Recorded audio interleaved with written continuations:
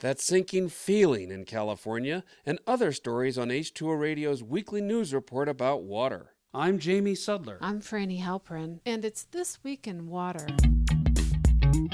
Wind power is huge. There's no other possible conclusion to draw from data released last week that shows the capacity to generate power from wind has surpassed hydropower in the United States. Hydroelectric dams have been the main source of renewable energy since before 1936, when Hoover Dam started operations. But the head of the American Wind Energy Association told Bloomberg that wind turbines will soon supply a tenth of the country's electricity. And job figures in wind energy generation keep on climbing. The Department of Energy reports that a little over 100,000 people are now employed directly in wind power generation plants, as compared to only 86,000 who work in coal-fired plants. Staying with the topic of energy, 6 former U.S. government officials, all Republicans, met with the Trump administration last week to express their support for a tax on carbon pollution. The group, including former Secretary of State James Baker, are promoting what they see as free market solutions to climate change. They propose imposing a tax on fuels like coal of $40 per ton of carbon dioxide produced. It could result in raising $200 to $300 billion a year. And that money would in turn be paid by the government to consumers in what would be called a carbon dividend. It's estimated that a family of 4 could receive a $2,000 check a year. The plan comes as an alternative to the Obama administration's Clean Power Plan, which has attracted the wrath of Republicans. Some critics have said that these types of proposals aren't good because they prolong the use of fossil fuels instead of rapidly switching to renewables that don't add carbon to the atmosphere. The Army Corps of Engineers granted an easement last week for the Dakota Access Pipeline.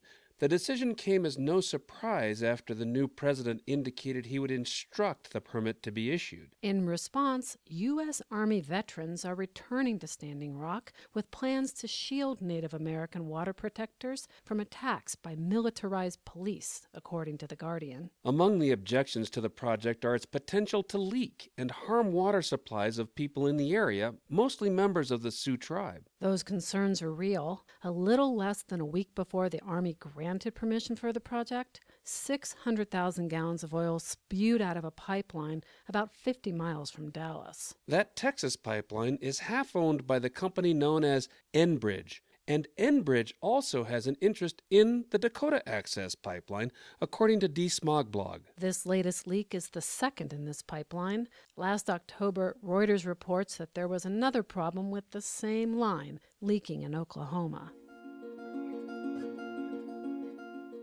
Storms have recently been hitting the West Coast with rain and snow, leading to flooding in areas. Much of California is finding some relief from the drought, but the rainy season is not over and there are still areas continuing to suffer. Even as conditions on the surface improve, the overpumping of groundwater, mainly in the San Joaquin Valley, is causing land to sink in some areas and at a startling pace. Last week, the California Department of Water Resources released a report done by NASA.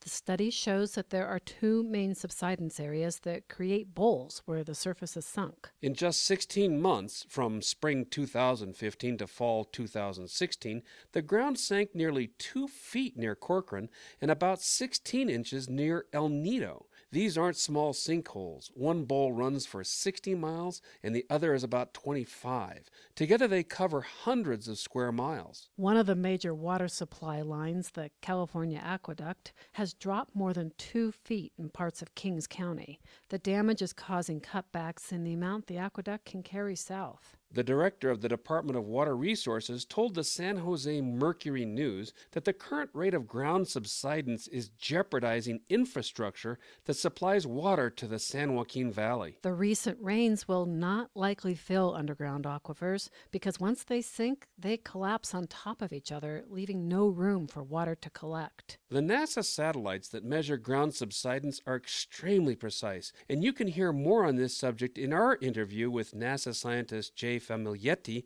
at h2oradio.org.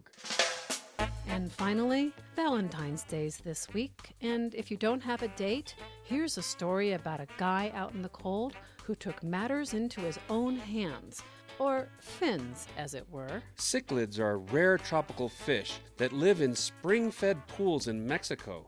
Their society is polygamous, so large males hoard all the females, and that makes for a lot of lonely guys. But that didn't stop one small fish from coming up with a strategy to get the girl. Here's what he did.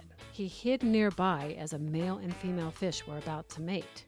Typically, females will deposit their eggs on rocks, and a male will follow immediately after and cover them with a cloud of sperm. But at the crucial moment, as the female placed her eggs, the little guy burst onto the scene, dusted them with his DNA, and then dashed back to his hideaway. The behavior is called sneaking, and it's rare, known to only occur among a few dozen species out of thousands worldwide.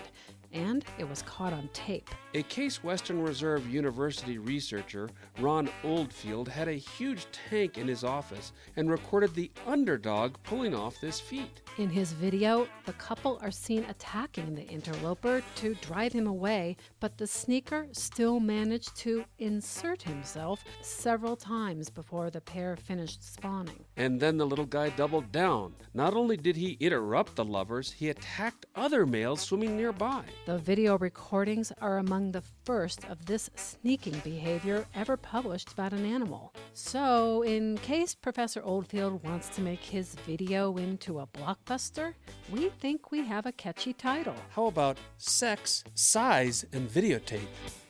This Week in Water is supported by the American Water Works Association. Sustainable water management means more than just conservation. Learn about water efficiency and resilience at awwa.org/sustainable.